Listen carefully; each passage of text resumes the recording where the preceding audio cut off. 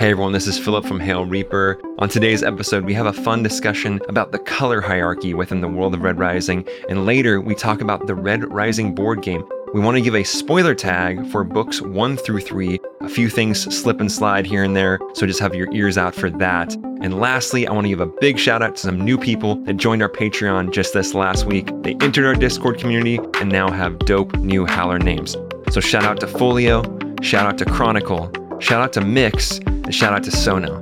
If you want to become a Hail Reaper patron, go to patreon.com/Hail Reaper and get an awesome Howler name. Thanks so much and enjoy the episode.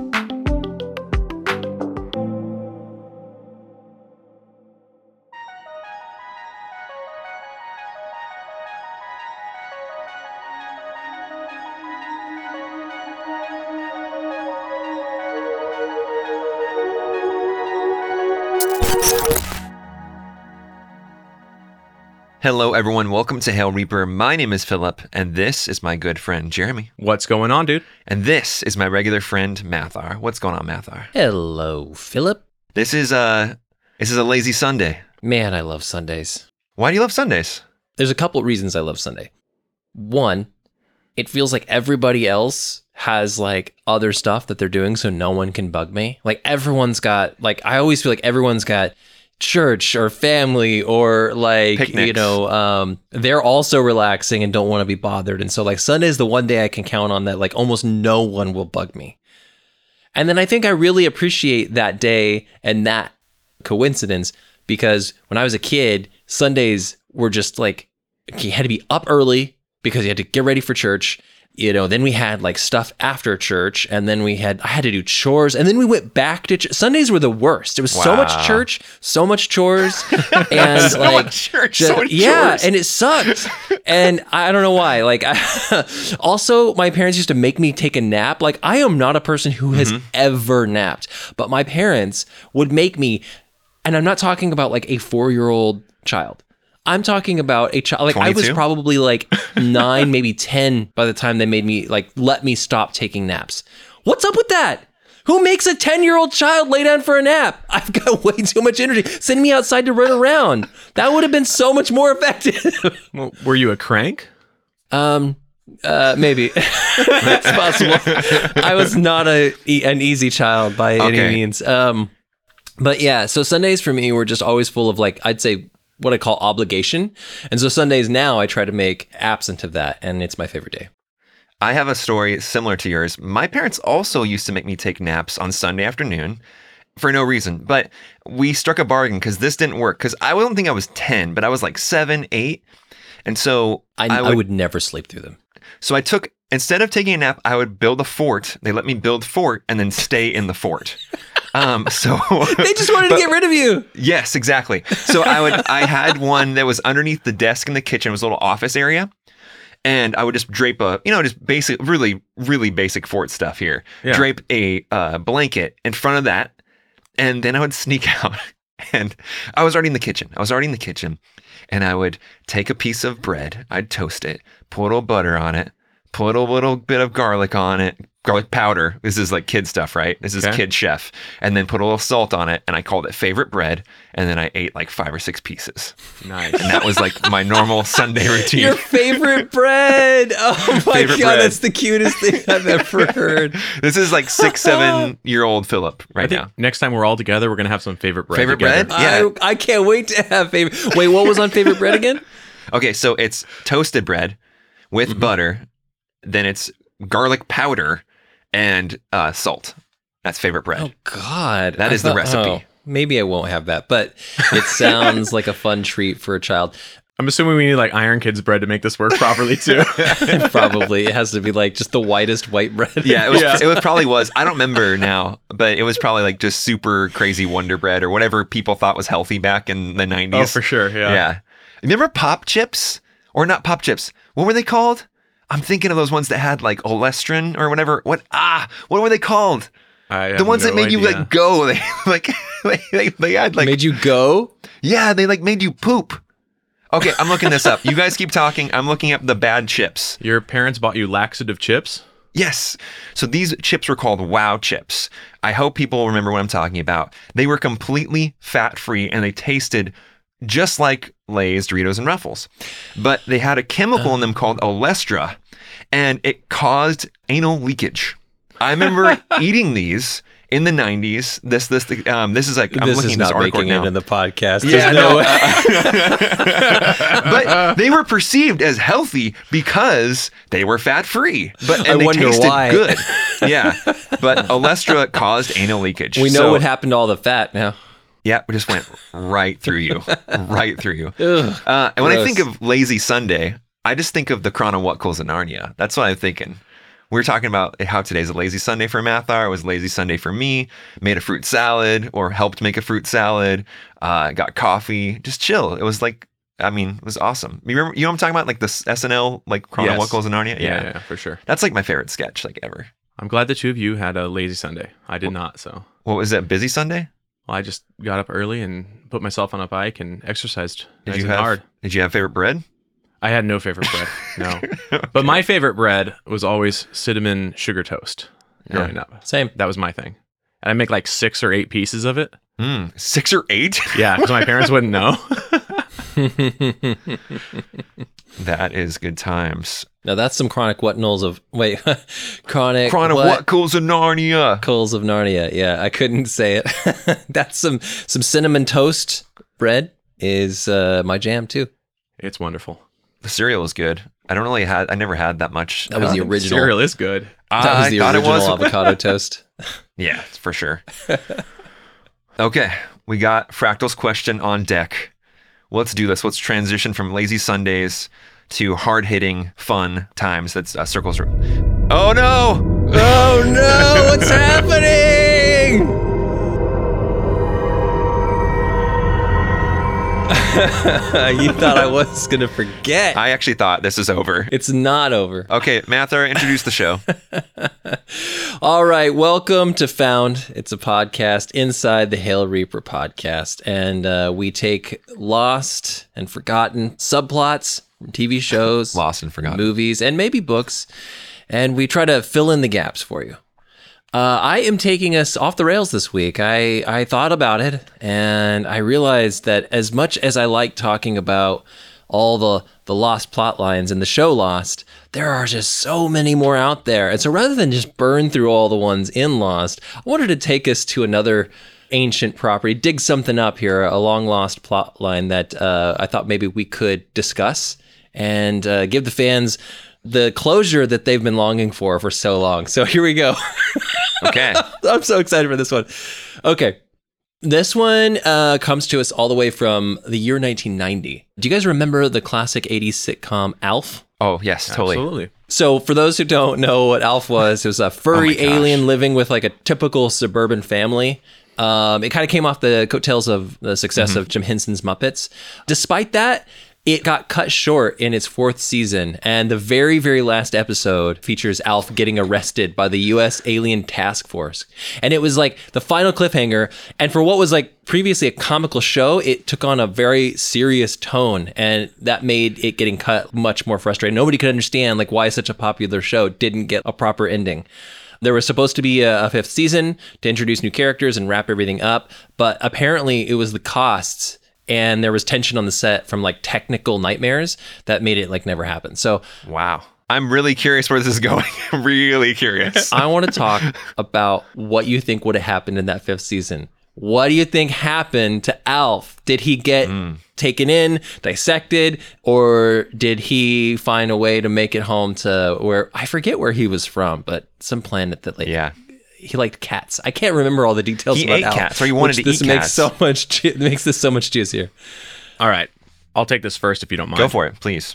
So you talked about the series kind of going a little more dramatic instead of comedic. And we all know that at the start of the 90s, you had a lot of hospital dramas beginning. So what they were really trying to do is just retain their jobs. And they wanted to spin Alf off into a hospital drama. And we all know when Alien Task Force pick you up, they have to have you vetted and checked out for vitals and everything at a hospital. So this is what they were going to do. They were actually going to take Alf there And then the new actors in the show for the spinoff were going to come in and they were going to do the baton handoff. Okay, so what you're saying is that the 5th season of Alf was going to be a little more like Doogie Howser, where they bring in some hotshot doctor, or are you saying that Alf becomes a member of the doctor's staff at the hospital? He has a lot of abilities. So yeah, Doogie Howser was actually like 89, so he might have joined the Doogie Howser staff in 90. Okay, or 91, so I guess it would have been. Philip, why don't you piggyback off of this? So we know that Alf gets abducted, but rather than being subjected to experiments, they've recognized his innate abilities and want to put him to work as this unlikely newest hotshot doctor. What's the name of the hospital, do you think? What do you guys want to give the hospital name real quick? Mercy Medical. So we start season 5 at Mercy Medical, and at first you think Alf's going to be in the hospital bed, but instead of being in the hospital bed, it's someone else who's just like been wheeled in on a cart. Like it's all dramatic, like lights and cops and everybody coming in and like, no, we need to get him 50 cc's, and they're like roll him into the room, and then Alf walks in a doctor's coat. And it's like, everybody out of the way, and I think that's an Alf voice. I don't know. I think that was. It's actually pretty good. Yeah. Okay, Philip. I'm ready. So I'm just going to kind of coattail here. Alf finds allies within the government, and they think that his existence should be announced to the entire world, and he should just be treated as equal. It's like, yeah, you're a different race. This is an inclusive society. You're pretty smart. You're from another planet. Let's just make you a doctor. Part of what I just said is actually the Alf movie that came out. It was a made-for-TV movie that came out in 1996. I didn't even know that. Which I watched as a kid and had on VHS. Oh, wow. Okay, so they did resolve it. They did resolve it. Yeah. In a made-for-TV movie. In a made-for-TV movie. Well, yeah, I think you're lying, and I just hold on. Let me. No, it's I just googled it, and you're lying. You made that up. It's called Project Alf. Anyone can look this up right now. It's called Project Alf, and you can find it. I'm looking right now at the IMDb page. So I nailed it. Yes and no. I think they just make him a member of society, but maybe he became a doctor. I like that theory a lot. So here's what I think happened. Right? Go for it. Let me put a nice little bow on this. So he gets arrested, taken to an underground secret bunker somewhere.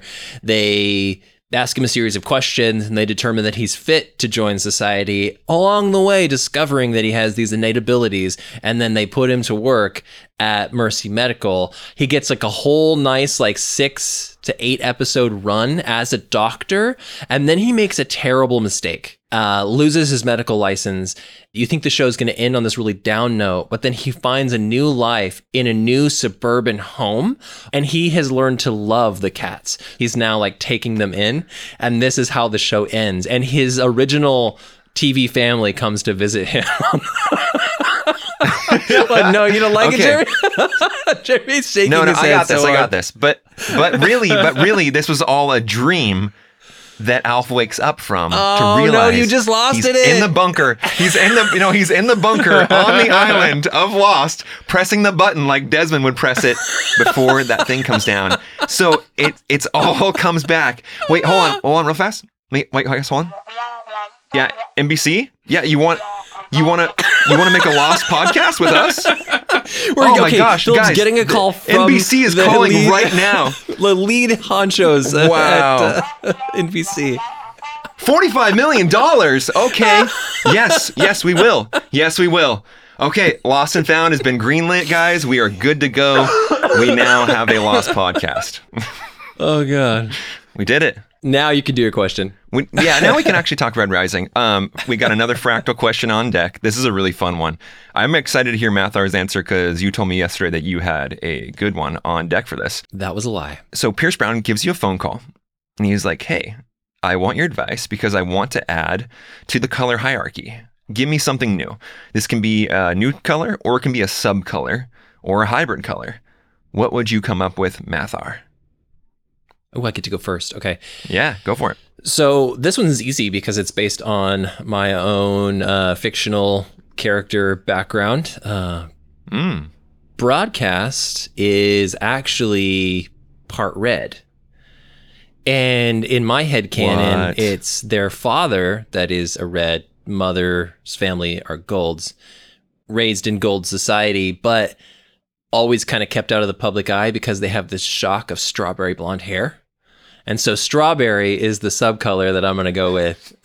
Strawberry. Not to pander, but it makes sense. Like I always imagined the character with strawberry blonde hair, which would be really odd for a gold to have, I think, unless it was like, dyed or something like that. Mm-hmm. And I like the idea of, rather than a bronzy, which I don't really know what bronzies are in the world of Red Rising, because I mean, we find out later, spoilers, we find out later, like, about Sevro's origins, but anyway, in my mind, I think like red and gold would make a strawberry, and that's what I'm going with.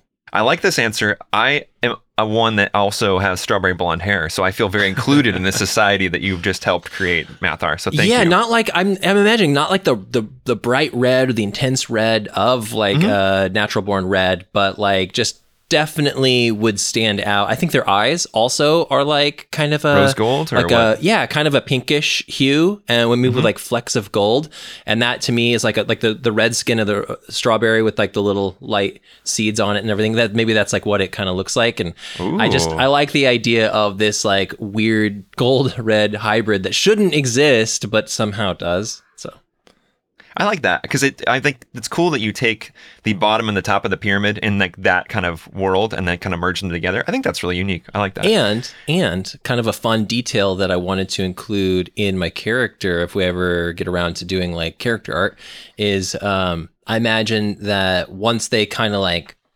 join the resistance, once they become part of like trying to bring down the society, and because they're innately kind of reclusive, I imagine that they had their hands carved. So born with, I don't know if born with or had them carved like that, but I like the idea somehow of them having a gold sigil in one hand and a red on the other. Whoa. I just think that'd be so cool. And that would be like sort of representing like the pride between both like houses. It's your canon, so go for it. Yeah, sure. I mean, that's a personal thing, but yeah, I think like a strawberry color would be really neat. There you go.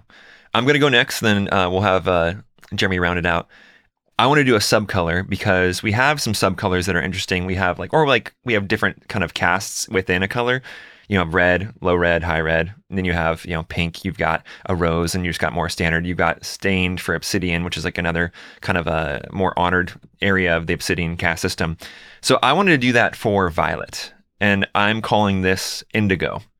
So it's basically, so what that is, and this might be not that interesting of an answer. I think the color name is actually more interesting than the answer is. But I like the idea of an indigo being a born and bred performer, like being the elite of the elite in every single like kind of type of like performance, whether that's acting, that's dancing, that's playing, like being an insane multi-instrumentalist. I just like the idea of someone that can be on a stage and execute at the highest level possible, no matter what it is. Because I think I'm always amazed personally when you see a musician that's like insanely good, but then you put them in front of a screen, they're also a good actor. I hate those kind of people. I'm like, oh, why are you so good at everything? But how cool would it be if there was like a type or a subcolor that was just born and bred to do exactly that, just to be fascinating. Anytime they were like on a HC or in front of a camera or anything, they just completely do whatever they want. I think that would be something that I'd like to see. But at the same time, I kind of think that maybe violets would have some of that potential already, but this would just be like the upper echelon of that. So it's not necessarily like saying that violets can't do that now. I'm just saying this is like an insane level of, or insane degree of that kind of talent. That's what my answer would be. I like that. It's really cool. There we go. Jeremy. Yeah, my mind somehow went directly to Yanni. That was the indigo of all indigo. A star if there ever was born one. Mm-hmm. Yeah. All right. So I had a bit of a tough time with this. So it might just be proven false what I say, but we're just going to try it. Do it. So I'm going with turquoise. I was trying to think of already into it. How to stick a color in there that isn't already a color. So we're going turquoise. So new color. Mm-hmm. New color. I forget who it was. I was having a conversation. It might have been with Mathar. I don't remember, but it wasn't specifically about this, but it was just about social work in general. And I started thinking like, well, the world of Red Rising would still have to have social workers. And then I got to thinking like, well, where would they fit in? And I couldn't place them anywhere. I mean, you could kind of make, I don't know, what could you? I mean, brown, that doesn't really fit. The bureaucracy of coppers, that doesn't fit because social workers are like good people. so that doesn't happen. They really don't, to me, have a place, or they didn't when I was thinking about this. So there are many other, job categories and things like that would fit into my turquoise color. But primarily, I was thinking of social workers when I came up with this idea. Well, what I really like about this is the question, it's figurative, right? So like it kind of presupposes like the establishment of like the current hierarchy. So this is Pierce Brown calling you up as he's working on like, one of the original trilogy novels to say like, I think I might squeeze another color in there. What do you think? And in that case, I think, turquoises would be, they would exist, but they wouldn't have like their true calling, right? They would maybe fit more into like one of the other sort of job roles. Social workers probably weren't really prevalent in an oppressive, like, autocracy. So it's like, I think that's one way to go with it. But the way that you've chosen to go is really cool to me, because maybe turquoise isn't like your hair isn't turquoise or your eyes aren't turquoise. Maybe you're a member of another color that comes into this new job title where it's like, hey, we need social workers. And we have people that have those skill sets and the desire to be social workers in this new society. And they take up this new like color system. Maybe they go to a carver and, get tuned up for some new skills, and maybe they get an injection of empathy. I don't know. Empathy injection. It's a monthly injection. Yeah. So you become a turquoise. Maybe you get carved to be turquoise. I want to put this question up on Twitter and possibly Instagram, or like a story or something like that if it works, because I think that we could find a lot of listeners might have some really cool stuff to say, because I think it is an interesting question. I probably could ask you guys more questions about this. I could talk about this a lot more. Yeah, it's such a good one. It's world building, and it's kind of talking about what if or what could be, and it's just like Red Rising adjacent, but you're getting to create your own like kind of, or attach your own like system of thinking to it. I love that. Well, and that's part of like, I love role-playing games so much, which we're going to talk a little bit more about, gaming in this episode. And so this was the perfect pairing with that, because it scratches that world building itch to be able to like inject your own ideas and your own lore into something. So thank you so much, Fractal, for this question. You always kill it. And this is absolutely one of my favorites. So if you are listening to this episode and you want to answer that question, we'll put it up on Twitter and Instagram. Instagram, it ends up in the stories, and you can tell us what you think, and maybe later we'll post some of our favorites back on the feed. And if you want to get involved in answering these questions on a weekly basis, we do all of that in our Discord. And the way to get connected is go to patreon.com/HailReaper, and you can sign up at the $5 tier, and you get access to our Discord where we do all of this fun stuff. Thanks again to Fractal, and thank you, Philip, for bringing the question to the show. For sure. Let's go and take a quick break. We're going to come back on the other side of the break. The three of us are going to talk about the Red Rising board game and our thoughts. Hail Reaper is brought to you this week by Tariqian Law. If you're seeking legal counsel, or you're in a situation that you're not sure how to handle, Tariqian Law might just be the answer. They offer a free consultation to assess your situation, because not every attorney is the right professional for the job. The great thing about Tariqian Law is that there's no doublespeak, no confusing language, no upfront commitment. It's just a conversation with someone who wants to understand what you're going through and help you get to the next step. Getting started is easy. Just call 559-627-5399 or visit TariqianLaw.com on the whole net. That's TORIGIANLAW.com. No matter the circumstance, we all deserve peace of mind. So stop sitting with the uncertainty and get the advice you need today. Once again, that's TORIGIANLAW.com or call 559-627-5399. Tariqian Law. The advice you need, minus the BS.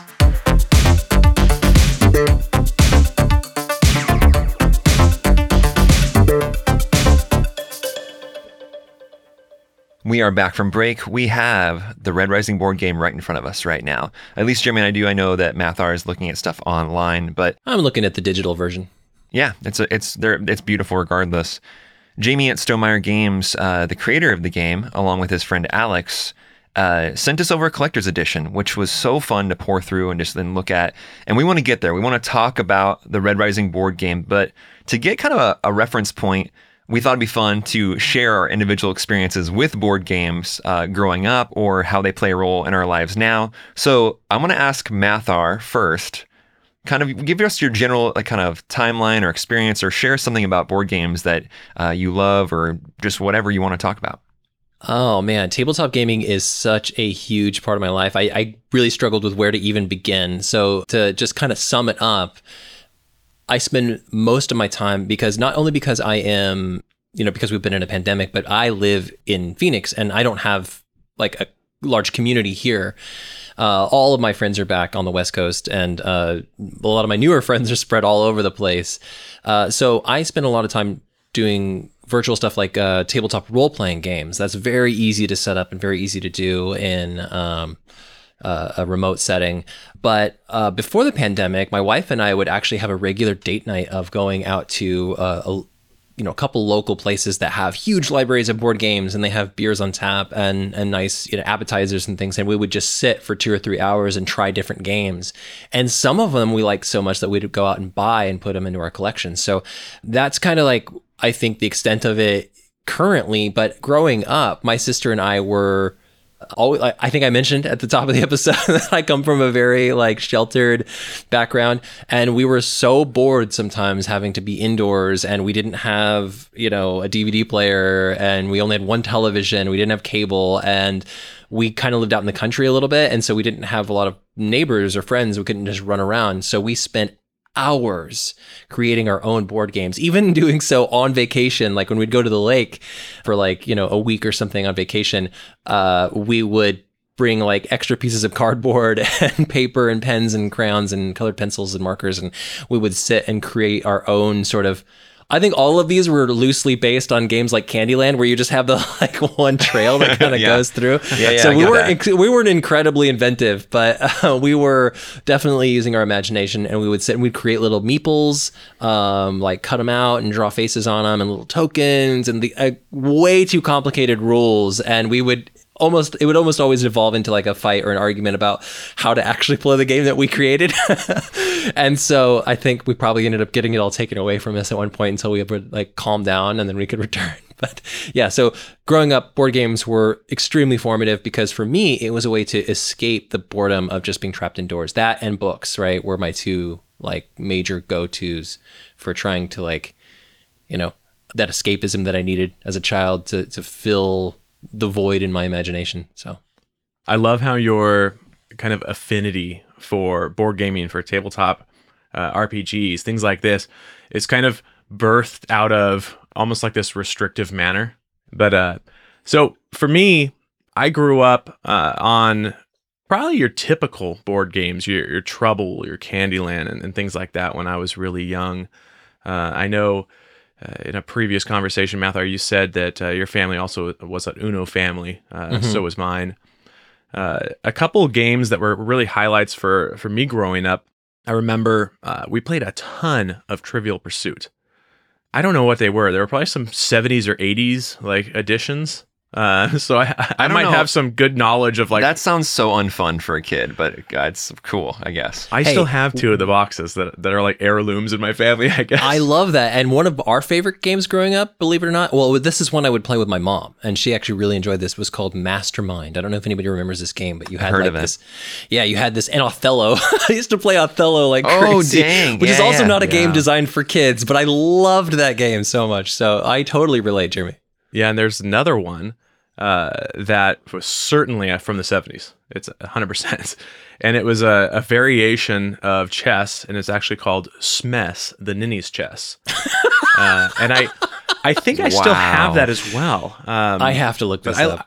Yeah, look on eBay or something like that, because you can probably get some old one. But they haven't reprinted it or anything like that. So yeah, kind of some random, Trivial Pursuit and Smess from the 70s. I don't know why we played 70s games when I was growing up, but we did. So there you go. There's my childhood in board gaming. And then I guess as you progress, adolescence and stuff, I started getting into Settlers of Catan, and it really broadened into kind of the more complex Stonemaier type games that are honestly way more fun than Trouble and Candyland. Yeah. I'm looking forward to when my kids are just a little bit older, like my 4-year-old to get a little older so I can play like those kind of games. Because as a kid, I mean, I think my parents, they wanted me and my sister to play board games. Like they really wanted to share those with us. And I'm actually looking forward to that same experience with my son, my oldest son, I should say, who's 4. But I'm like really wary of it because for me growing up, board games were like, do I really have to? Like, because I have ADHD, like I never could sit still as a kid, and sitting still and learning rules and trying to apply them, it was frustrating. Still kind of is. Like, I actively did not like most board games, like Chutes and Ladders, really straightforward, stuff like that. Like, okay, just throw it down and let me play it and maybe play a round. I'm like, I'm done. I'm going to run outside and play basketball now. So they didn't really ever play a huge role in my life, even though my parents tried to make me sit down and play them.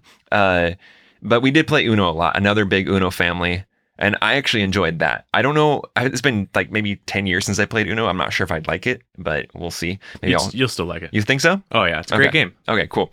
But that's a card game, obviously not a board game. But No, we're talking about tabletop gaming, right? And I think it's still like cards. Yeah, tabletop gaming includes like role-playing, board games, card games. I think it all is part and parcel of the idea. Yeah. For me though, like the only time a board game is stuck is I think it was probably we're in our mid to late 20s. Jeremy, is that correct? Probably mid-20s. Mid-20s. So one of our guys in our crew bought a house, and he was single, and he was like, let's come over every Friday night. I'm going to do a game night. We're like, okay, sure, whatever. We kind of humored him the first couple times because we're like, that sounds lame.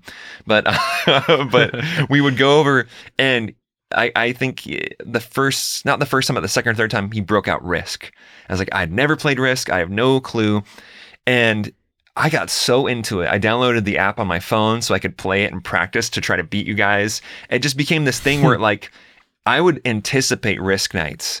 And we did this for probably almost 2 years. Like it was a 2-year thing. Insane. We did Risk. Yeah. And it was every every it the same Friday game night. Or were you guys to have multiple games back to back? We would usually run through games quick. Like we got efficient enough to where a game would take about 3 hours ish, 3 to 4. Oh, I'd always heard that Risk games could go on a really long time, kind of like Monopoly. But it can. You can do stalemates and just start fresh. And usually that happened a few times where, about 4 hours in, like someone's like, I gotta go. And like, okay, cool. I just stalemate this one. But no, every Saturday night we would get together. And I remember these just getting super crazy because Risk is like, I've told people in the past, like, oh, I like to play Risk. And like, you still are friends with those people? Like, because Risk often dissolves into shouting matches. I can relate. I love this game because it's based off chance because it's a roll of the die game, but there's also a strategy that you implement yourself. But it's like a 50-50 chance and strategy kind of working together. Mm-hmm. And the strategy can be completely disowned by the chance element of the game, which I love, but also is infuriating because you can have the best strategy and then roll a die and then all of a sudden it just all goes to hell.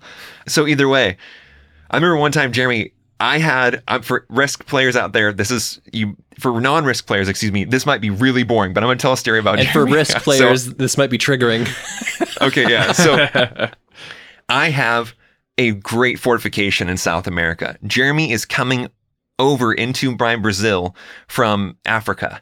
I cannot remember the name of the most western continent of Africa in Risk right now. It's escaping me, but western country, excuse me, from Africa. But you're coming over, you're crossing the land bridge into Brazil. And I'm like, Jeremy, like, what are you doing right now? Like, this is I'm landlocked here and I have nowhere else to go. And I have no other armies on the board. We are 20 minutes into a game that's going to take 4 hours and you're trying to get in.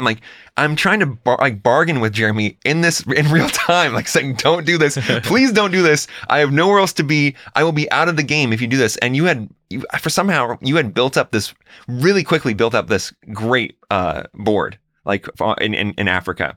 And you're coming in to South America. And I'm like, Jeremy, stop. And then I'm like, and you start taking over my countries. I'm like, Jeremy, please stop. And like, you're taking over, like, just go somewhere else. Like, just let me at least play the game, even if you like, and then you're like, no. And I'm like, and you literally eradicate me from the game. It is 25 minutes into the game. I am done. I go over, and I'm so bitter and angry. I'm yelling at Jeremy, but I'm playing Wii because that's like, this is how long ago this is. I'm playing Mario Kart on Wii, and I was like, "You bastard, like you kicked me out of the game." Like I'm just yelling behind me while I'm playing Mario Kart, just yelling at Jeremy for kicking me out of Risk. And what's so funny is like I'm hearing you tell the story, and I can absolutely picture it because I can also see Jeremy not really getting that worked out, being like, "Hey, what do you want from me? We're playing the game. This is the rules." Like, you know? Yeah, you're the rules. I'm abiding by the rules. I'm like, well, yeah, but now I'm just not there with you playing the game. Such a silver move right there. Yeah. Yeah. Do you remember that story? Oh, yes. Now that you tell it, I do remember it. I was so mad. You were very upset with me. Because I was, you guys were all sitting at the table, and I was like, just the other room. Yeah. It sucked. I'm going to flip this table. Oh! No. Like I said, triggering. What do you have to say for yourself, huh?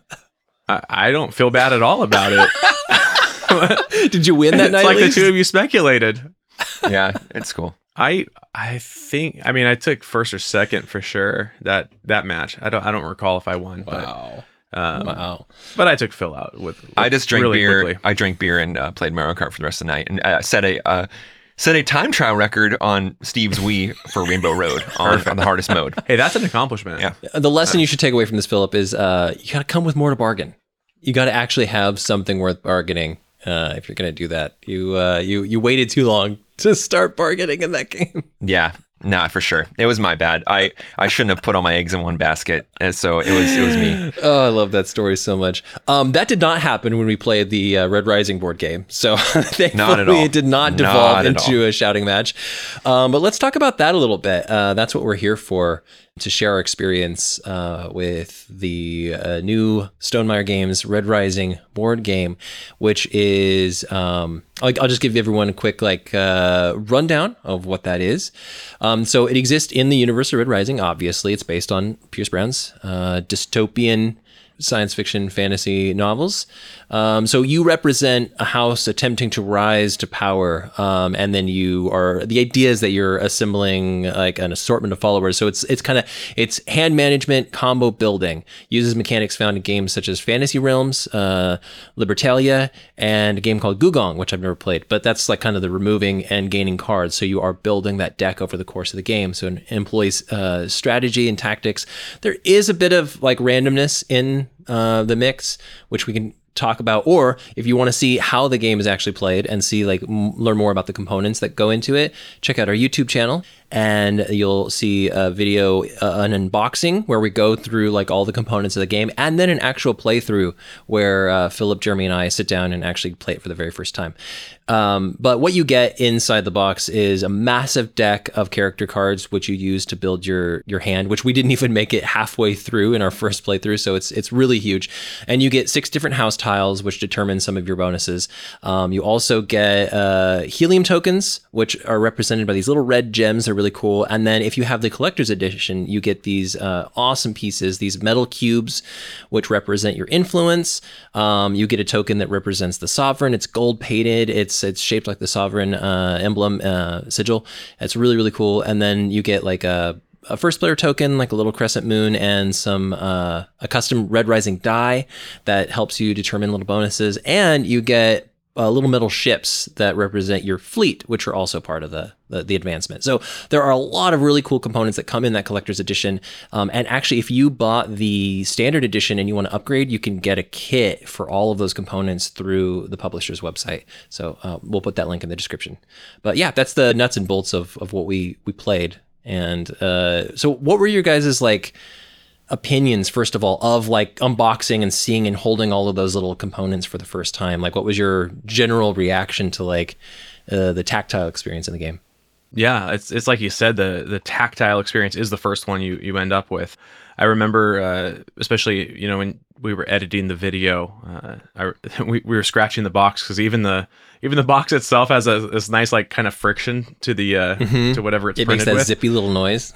Yeah, I like that zippy noise. And then I even right now in my hand I have those pieces, those Institute pieces, and the Fleet piece, and there's just such a wonderful weight to them. And for anyone that plays board games, there's nothing worse than just a cheap hollow plastic meeple or something like that, where Right. where you can't even feel it. Like, I mean, even in Monopoly, it's like everyone wants those additions with the metal pieces to play with. So, Stonemaier really delivered on this. Everything has a great weight to it. Even something so simple as they have like a crescent moon to indicate who the first player is, and even that has that nice weighty metal feel to it. The cards are beautiful. The gold foil inlay. It was pretty much really exciting to just kind of go through everything first go around and see what the collector's edition held. I have no doubt that the standard edition is also has that much love put into it. So, I'd be interested to hear like what people's experiences are. And there's probably a lot of people that are playing the digital version. So if you can't play this game in person with people, we understand. So there's actually, if you go to tabletopia.com, there is a digital version available for sale there. I think actually if you you can create an account and you get like a free week to try things out. And so if this is something you're interested in and you just can't afford or don't have anyone to play with in the physical realm, then you can the physical realm. If you can't afford the physical edition and you don't have anybody to play with at home, you can actually jump online and play the Automa, which is the solo version, or you can like invite your friends remotely to sit at the table and play with you. But I have no doubt that the same love and craftsmanship is put into like every version of the game. But I have to agree, like as someone who did grow up playing Monopoly, same thing. That my reaction to like the weight of the collector's edition pieces was like, whoa, this is so like immediately drawn in, right? It's very good. One thing that we got to talk about is the cards. That's like the first thing that I wanted to see, the first thing that I wanted to experience, I want to hold in my hand. And the reason why is because there's a couple of reasons, a personal reason, and there's also a reason of just general interest with Red Rising. The general Red Rising interest one is that, this is the first time we've had some things that are, I'm not sure if I could say canon, but they're definitely official. There's another like personal reason is because I love comic books. And a lot of reasons I love comic books. I'm always looking for, really honestly, like sometimes the story for me is secondary to the artistry. Like Jim Lee, for example, anyone that knows comics, Jim Lee is a huge name, does a lot of Batman comics, does them insanely well. I have a tattoo of a Jim Lee Batman on my leg. There's other Batman animators and illustrators that I love, Tim Sale, Jeff Loeb, a few, that's just name a few. But that's just like, I'm deeply interested in a depiction of something that I love and what it's going to look like. And then also, in addition to that, like I like holding comics or like graphic novels. I like holding the card. I'm holding another card right now, the Victor card. And the gold foil and the gold inlays on the side are just some of the coolest feeling looking things ever in a board game. And again, this is from someone that doesn't really, I'm not a board game person. I'm just not.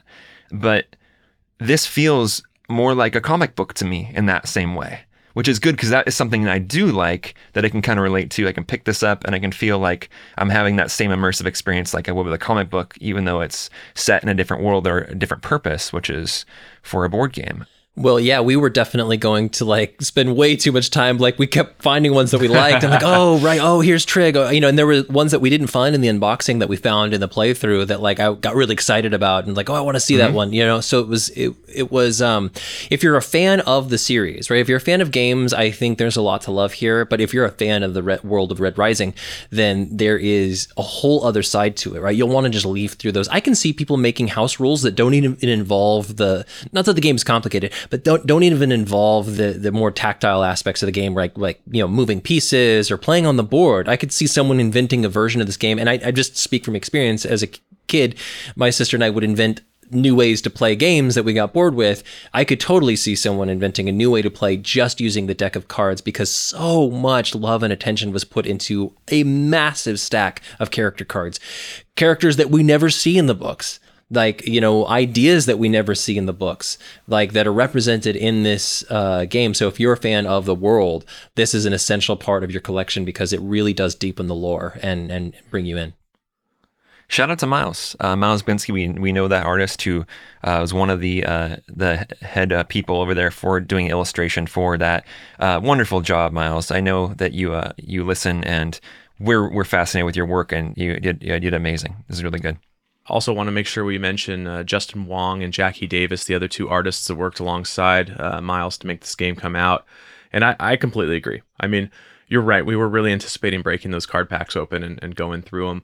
To your point, Matthew and I were talking about the editing process on that video, and we're going to have to gut a lot of that out because we just sat there and spent so much time just staring at cards. And it's like, in retrospect, you're like, a couple. We're going to leave some in, but people don't want to just watch us read cards all night long. I'm the most guilty of that because you guys did the unboxing video, and I was touching and experiencing the game for the very first time in that moment. So I was the one like, hey, look at this. And I'd put it underneath the overhead camera, and I'd like just like kind of let it linger there, and I'd read the card, or I'd do something. It's hard not to. That was on me. It's hard not to. Yeah. Well, let's talk about the actual gameplay and the experience of it. I know we're getting there. We're kind of building up to that point. So Mathar, as far as just like the experience of playing the game and how that went mechanically or whatever you want to talk about, what was the experience of playing the game with the three of us like for you? So there were a lot of things that affected, I think, how I felt about the playthrough, which was positive. I felt great. I had such a good time. I was, again, it's hard not to mention the fact that I had not hung out with anybody like in person. I think you were some of the first people that I'd seen face to face in well over a year and a half because of living in Phoenix and being in the middle of the pandemic. So to get to see friends in person and play a board game, awesome. The fact that we were recording it made me a little nervous and probably like, I didn't get the same experience that I would have if I was just sitting around, having a beer and, with a group of people. I wished that we had played it through once before we hit record because I was so immersed in like both the lore, like on the cards and like, the overall trying to develop a strategy in the game that it was difficult to feel like I was giving like the viewing audience the attention that they deserved. Mm-hmm. And so I think I wish that we had done that instead. But overall, I was just thrilled to be sitting and playing a game and having just finished the first trilogy. I was really, really excited to get a look, what a lot of these characters, compare what I saw in my mind with what I saw on the cards, because I was avoiding character art for fear of spoilers online for the longest time, which most of the character art is centered around characters in the first trilogy. So I was really, really sensitive to that. And this was exciting. I have to say, though, I wasn't disappointed by anything I saw except maybe Victra a little bit. That wasn't how I saw her as having like locks, curly locks. I thought she had was described as having curly hair. And definitely Ragnar was not at all how I pictured him. Like I have a very specific image in my mind of Ragnar, and so that was really different. But not to say that it's bad, just it was really cool to see the interpretations of all these characters for the first time. So yeah, that's my experience in a nutshell. And I won. So well, wait, I guess I shouldn't spoil it. No, you're good. You can win. You can say it again if you want to later. I had a really good time as well. Victra actually is described, Mathar, I know it's you just made it for the series for the first time as jagged hair. Jagged, okay. Which I'm looking at the Victra card. I think it actually does an okay job. Again, there's the hard thing with fan art is that one, you have your own headcanon of what characters look like. You're reading a book, right? There's no visual. And the other thing is there is a lot of different depictions through fan art. So you might attach yourself to one over another and vice versa, and you get attached. So again, I think that all the art is great, and I love that there's different interpretations, but I'm the same as you. There's the Roke one. It didn't really match. Doesn't match my own headcanon for what Roke looks like, Ragnar as well. But there's a lot of them that I found, like I was like, this is so good, and this is so good. Like I'm all the way in, and this is my new. Gotta call it. I can't remember those. Yeah, see that? Yeah, I remember actually in the unboxing video going, "Hey, where's my Tactus?" kind of, and I was off camera, and you guys were like, and then and then you held it up, and I was like, "Champ!" I just said "Champ" like in the background, because that Tactus is probably one of the best, if not the best, depiction I've seen of that character. Good. Yeah. Perfect. But as far as just the playthrough. Again, someone that's not a board game type person, someone that doesn't spend time doing that. Outside that, those few years I played Risk with Jeremy and Steve and these other friends, I had a really good time. I thought that it was quick to pick up on. I'm intimidated by board games. That's one of the reasons I don't like to play them. Again, ADHD and like having to learn a set of rules and learn them quickly, and also having a lot of friends that are really quick learners in a lot of ways. So board games are intimidating to me because of that. Because of like, there's a quick learning curve. Okay, I read the rules, would sit down and play, and I'm like, But I really enjoyed playing with you guys. I think that experience, if I played this with anyone else, I wouldn't have had as much fun. But I really enjoyed that. Jeremy, what about you? What was how's that playthrough experience like?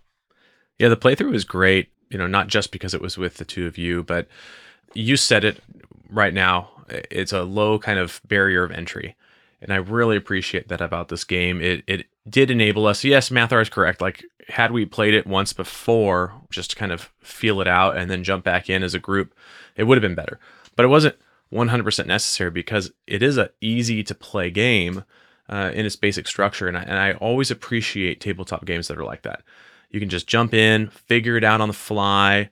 But what's really cool about this is that strategy, that comboing, that kind of what you have to sort of know, not only like what colors mix, but like also just special mechanics on the cards. I mean, I was able to, I know for sure I was like really lagging, and I had the capability of getting a major bonus with like a 3-card combo. And I just chased that for probably the last 10% of the game. And I was like, ride or die on this thing. And that was really exhilarating, really fun. And I ended up getting it. And that's just like, the satisfaction that gave me. So I know that, if you take this and continue and just learn these synergies, the game is just going to be all the more enjoyable. So it's like easy to learn, near impossible to master. And I think that's a great concept for any game. Yeah, Jeremy, I watched you from the other side of the table. I watched your gears turning, right? I've gotten to know you well enough that I could see when you're like, and I thought I had a pretty sizable lead early on in the game. I had, a couple of boons that were just very like fortunate, right? Because there is some luck involved. So I had some good gets, and I thought like I grasped the strategy of the deck building, like the hand building or hand management as it's called, pretty quickly. And then I like look over and I saw you very quietly, sort of like you were very quiet, and I could tell, he's starting to like really see something that he wants to go after, right? You're starting to build this momentum that made me very fearful for that lead that I had. I think I had a couple good moves, and I was like, oh, this is going to be close. And it ended up being 6 points away, I think. I watched you. And what's really interesting is, the reason I want to point that out is because Philip's experience is very different. I don't think Philip was thinking, much about like strategy so much as about aesthetic, and like you wanted certain cards, right? Because you wanted that character to you meant something, and you wanted to see the artwork, and you were obsessed over just like the execution of the artwork and the way that the game is played. For you, like you said, you didn't have to really think about it. We consulted the rules a couple times throughout the gameplay, but overall, at no point where you're like, I have no idea what was going on. You were like, wait, so I go, okay, perfect, right? It was easy to keep you involved in the game, and you still had a really good experience because I think just every card has something to offer. You want, you read a little something in like the flavor text, and you get to look at the artwork. And so watching your two experiences on the opposite end of the spectrum was really interesting from where I was sitting. I want to do one last thing. I want to just kind of offer a final thought before we get going. We'll kick it to the review section. Let's start with Mathar. Do you have like one final thought you kind of been holding on to possibly until right now? So my final thought is that I think I kind of said it already, but just to reiterate is, if you are a fan of strategy games, if you're a fan of wargaming, even though this is not a war game by any means, but I would say if you're a fan of, any kind of combat or strategy game, this definitely scratches that itch in like a much more compact sort of, like if you don't have the space to spread out like Risk, this definitely scratches that itch. And if you're a fan of Red Rising and don't know much about board games or are concerned about getting into like a complicated board game, this is a must-have, because my final thought is that like I can't not own all of this entire deck of cards, because it's essential to me to completing sort of like my headcanon or official canon of what the world of Red Rising looks like, right? Having, finished the first trilogy, working on the second one, I absolutely have to read every one of those cards. So I guess that's my final thought and takeaway. Yeah, you said it's kind of an essential for a Red Rising fan. I completely agree. One thing, Hail Reaper loves the Red Rising community, and we want it to grow larger. So I love that it kind of has this dual purpose, right? Where not only if you love Red Rising is this an essential game and you have to get it, but on the other side, if you have loved ones, if you have just board game fans in general, that, I mean, the the mechanics, the fact that it's a hand management game or deck builder, however you want to call it, like that just works for anybody. You don't have to know the characters. You don't have to know anything about Red Rising to get into this.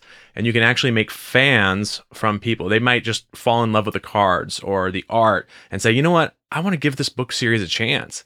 And we can just grow the community through getting board gamers into this thing. And I love the fact that it works for that.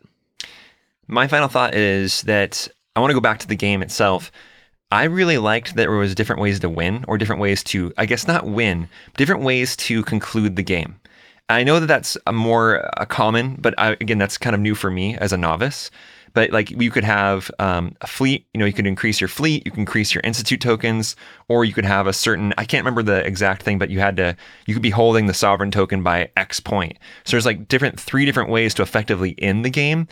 I love variety. I need variety. If it's just a singular, like I'm going from point A to point B, like driving a car, I'm just not going to want to play that again over and over and over. What is going to make me want to play a game like the Red Rising board game is that every game is going to feel unique than the last one. And I don't think I'm going to encounter a lot of repetition. But games like we described at the top, like we described, those Candylands or Chutes and Ladders or whatever like that. Or I know that other games like Catan and Risk are like that. They're unique to themselves. But I love the fact that this was Red Rising, and it's not just point A to point B. Here's how the game starts. Here's how it ends. Here's these different things you can do within this world. Here's these combos you can lay down. I think that's what it's choices. It's making your own choices. It's making your own choices with the characters and having them in your deck or in your hand or in your kind of group. And I kind of found, like Mathar mentioned, that I was obsessed with just ending the game, not winning, but ending the game with the characters that I wanted to end with. Mm-hmm. And that's not a good way to win a game, but it was a fun way to play a game for someone who loves Red Rising and cares about it and cares about specific characters. So that was definitely my final thought. And I really appreciated the hard work and the care that went into the creation. So again, shout out to Stonemaier. Yeah, kudos to Stonemaier for creating a beautiful, accessible game with what we all agree has tons of replay value. So well done. Jeremy, do we have a review? We do. We have a 5-star review. So this week we're doing like Levi Strauss pants. That's what we're going to try on. And it makes me think of the California Gold Rush of the mid-1800s. 510s? However. 501s. However, I don't know, so then we're going to shift to like the Yukon Gold Rush because in the middle is Canada. And I'm sure they had a gold rush. I'm sorry, Canadians. I don't know much about your gold rush history. But I'm sure you did. Let's say they did. Yeah. And you'll probably wear Levi's too. So that's why I bring this up, because this review is from Canada this week. And it is from listener AC Pens. The review title is called Fantastic! With an exclamation mark. So, ooh, thank you. All right, so here we go. I'm going to start reading this thing. No, you're not. I'm so excited. I was like, wait, he's going to get to read it in a real voice? And then he's going to let me do it. Nope.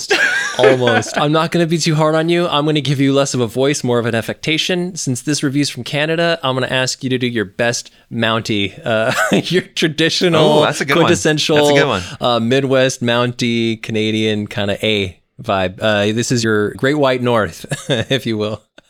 Throw a Tim Horton reference in there if you can too. All right. Yeah. Lots of don't you knows. Lots of we're A's. doing gravy on fries. We're going to Tim Horton. Yeah. Okay. So here we go. All right. Sorry there. Let me start this. Fantastic. When I first started reading the book back in 2014, and even before that, waiting for this book to be released, storytelling for me. Oh, sorry. Let me do that again. Storytelling for me was taken to new heights. And I'm man, I'm losing the accent. Don't you know? Get off your high horse there. Oh yeah, I'm glad to see more and more people falling in love with this book there.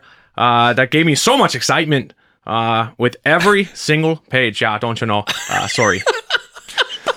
Well done. Sorry is right. Sorry is right for murdering that review. Yeah, sorry is going to be the name of the next review that this person leaves. And it's going to be, sorry, I was wrong. So offensive. AC Pens, as an apology from me, I want to send you a bookmark all the way to Canada. So hit us up, however you want to do it. You can email us at hailreaperpod@gmail.com. You can find us on our Instagram, our Twitter, at your local grocery store or your Tim Hortons, and just let us know what your address is so I can get this thing in the mail to you. Thank you so much, Stonemaier, for sending us a copy of this game to play. We really loved it, and we hope that more people buy it once they hear this podcast. Until next time, Hail Reaper. Hail Reaper. Hail Reaper.